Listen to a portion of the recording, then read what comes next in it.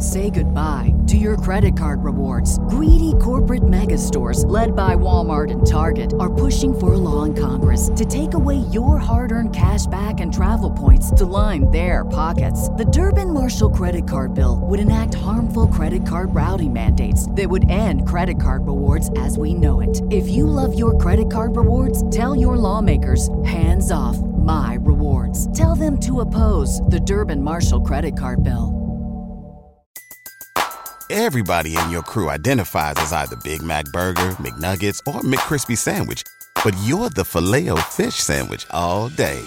That crispy fish, that savory tartar sauce, that melty cheese, that pillowy bun. Yeah, you get it.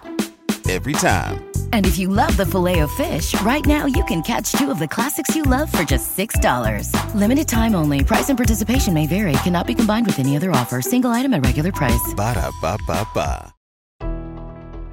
Whatever industry you pick, if you outwork everybody, if you try to be a little smarter than everybody, if you try to be a better salesperson than everybody, if you try to be better prepared than everybody, you've got your best chance. Because if you don't do it and somebody else does, you know, I have the saying, work like someone's trying to take it all away from you. You know, actually work like someone's spending 24 hours, working 24 hours to take it all away from you. And that's kind of the way I look at it. What would you say is the number one reason why people fail? Lack of brains, lack of effort. Lack of brains, lack of effort. Yeah, they don't do the work. They don't learn, you know. When you walk in the room, when you start a business and you start to talk about somebody, you're never in a vacuum with no competition, you know, unless you're just extremely lucky. And if there's going to be competition, that means somebody else knows your business as well as you do when you get started. And if you walk into a competitive environment and they still know more about the business than you do and more about your customers, you're going to lose. But most people don't consider that. They don't do the work. They don't learn more about their industry. They don't know even about their business. I mean, and so you've got to put in the effort to know more about your industry than anybody else.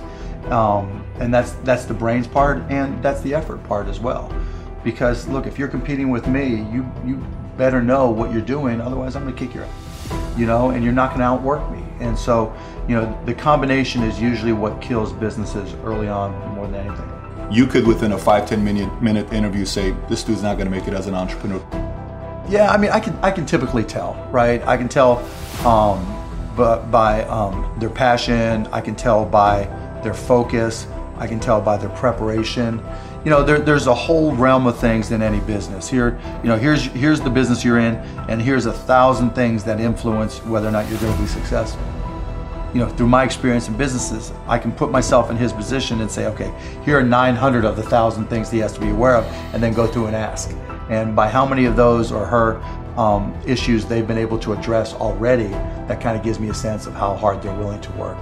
You know, and I can tell by the questions they ask me. So all I have to do is say, okay, what do you want to know? And, you know, when they start saying, what should I do? They ask you. Yeah, you know, and that's fine, right? And I want them to ask questions, but, you know, people like to say, you know, the only stupid questions are the ones you don't ask, and that's not right? Because the questions you ask tell whoever more about you than anything else you do. Because in particular, it tells me about your preparation. If you ask me questions about just basic things that you should have known and you should have down to a science, that's going to disqualify you almost more than anything.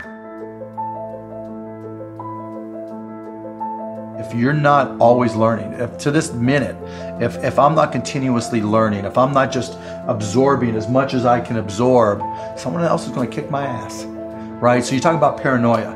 The greatest source of your paranoia should be knowledge. If someone else knows more than you do, and if you're not learning, if you don't know how to learn, if you don't have a thirst for learning and acquiring information, you're SOL.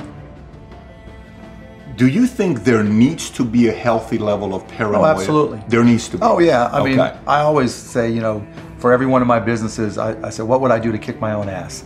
You right? So whatever business you have, there's somebody trying to put you out of business. There's somebody trying to take a bite out of your business. And it's better for you to figure out how they're going to do it rather than they do it. And so, yeah, that's being paranoid. And so you have to be paranoid. You have to anticipate other people's next moves, and you can't ever, you know, downplay the competition. I was at a business plan competition this morning at a college, and they were kind of being dismissive of the competition. And so you can't ever do that. They're out there trying to take you down, and they're not just going to sit still. And if you're good, really, really good, you're going to inspire them to work even harder, faster, better. And so you have to be, very self-aware of what you're good at and what other people are good at. And, a healthy dose of paranoia makes a big difference. Is very helpful. Let's transition to a different subject with college. You went to IU, Yep. right? Now you got a lot of people that say, forget about school, drop out of school. They're idiots. So you think they're idiots? Idiots. Tell me why. If you're going to have and run a business, if you don't understand accounting, you're already behind the 8 ball. Can't you hire a guy that knows how to run But then accounting? they still have to communicate to you. Your accountant might tell you you're profitable, but your cash is going down. Not understanding a breakdown. And when you don't, You think you need college to learn that? yeah, I think you do, right? Because it may not, for some people, look, if you're so self-motivated that you can take an online course in accounting and teach yourself everything, you're way ahead of the game anyways. But most people aren't. I don't care if you go to a community college and take accounting and spend $99 for the class. Just, spending the money forces you to be more obligated to do it. But accounting, finance, lesser extent marketing, sales if the school offers that. These are that's the language of business. And so while it's possible to teach yourself these things, Say goodbye to your credit card rewards. Greedy corporate mega stores, led by Walmart and Target, are pushing for a law in Congress to take away your hard-earned cash back and travel points to line their pockets. The Durbin-Marshall credit card bill would enact harmful credit card routing mandates that would end credit card rewards as we know it. If you love your credit card rewards, tell your lawmakers, hands off my rewards. Tell them to oppose the Durbin-Marshall credit card bill. Everybody in your crew identifies as either Big Mac Burger, McNuggets, or McCrispy Sandwich. But you're the Filet-O-Fish Sandwich all day. That crispy fish, that savory tartar sauce, that melty cheese, that pillowy bun. Yeah, you get it. Every time. And if you love the Filet-O-Fish, right now you can catch 2 of the classics you love for just $6. Limited time only. Price and participation may vary. Cannot be combined with any other offer. Single item at regular price. Ba-da-ba-ba-ba. and while it's possible to hire them, when you're starting your own company, you don't want to have to spend money hiring an accountant. Well, let me take that. If you've gone through all these classes, you probably don't have to hire a lawyer to incorporate, right? You can probably figure out yourself. And so your cost of opening up a business drops. But even more important than all that, that's the blocking and tackling. That's the language of business. The thing I learned at Indiana that was more important than anything else, I learned how to learn. And learning became far more important to me because the one certainty in business is that it's always going to be changing. How does one entrepreneur increase the speed in areas that they can increase? There's certain things you can't control. Speed in what way? Speed of growing your business. All right. So how fast can I grow it? Yeah, I mean, it just depends. You've got to know your own skill set, right? And you've got to know how that fits within your company's life cycle. Some companies are slow grind. And you just have to understand that, and you've just got to bide your time until it starts to click, and then grow with it quickly.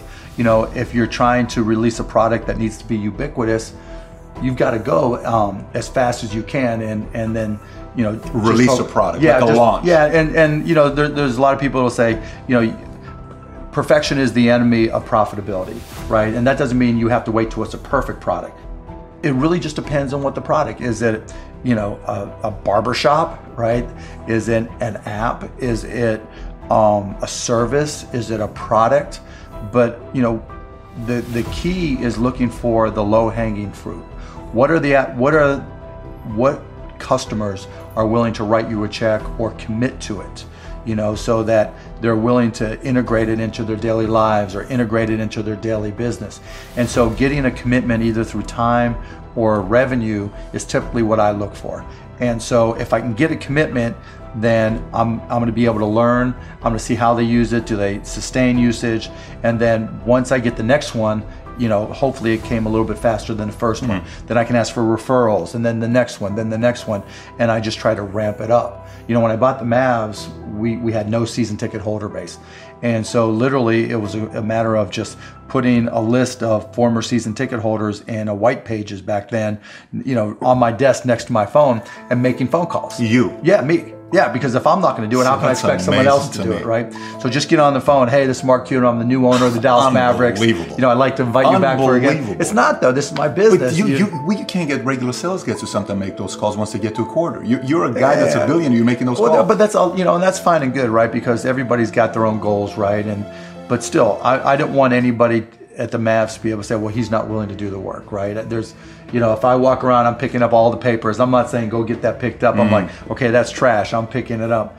But in terms of speed of growth, it's really, you got to get that first customer first. And then when you get that first, what did you learn? Reiterate, get that next customer. And then hopefully, as you learn more and more through the process, then the next one comes by even faster.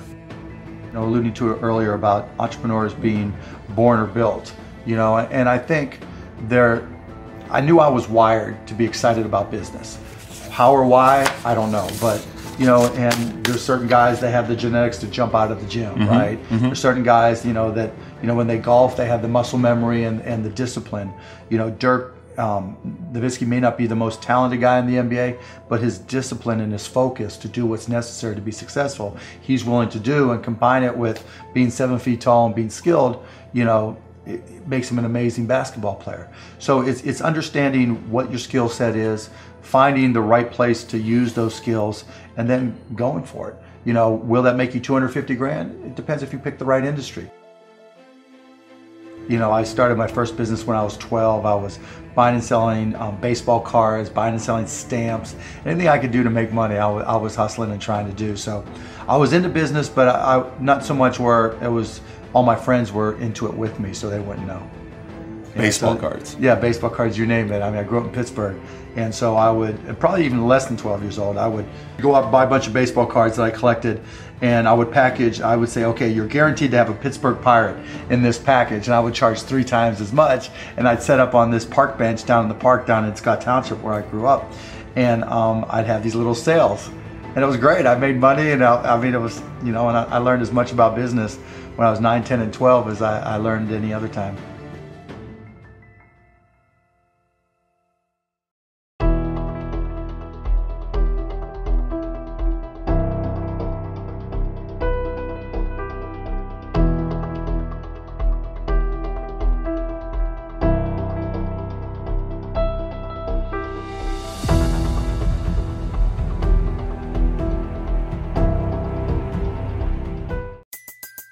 Everybody in your crew identifies as either Big Mac Burger, McNuggets, or McCrispy Sandwich. But you're the Filet-O-Fish Sandwich all day. That crispy fish, that savory tartar sauce, that melty cheese, that pillowy bun. Yeah, you get it. Every time. And if you love the Filet-O-Fish, right now you can catch 2 of the classics you love for just $6. Limited time only. Price and participation may vary. Cannot be combined with any other offer. Single item at regular price. Ba-da-ba-ba-ba.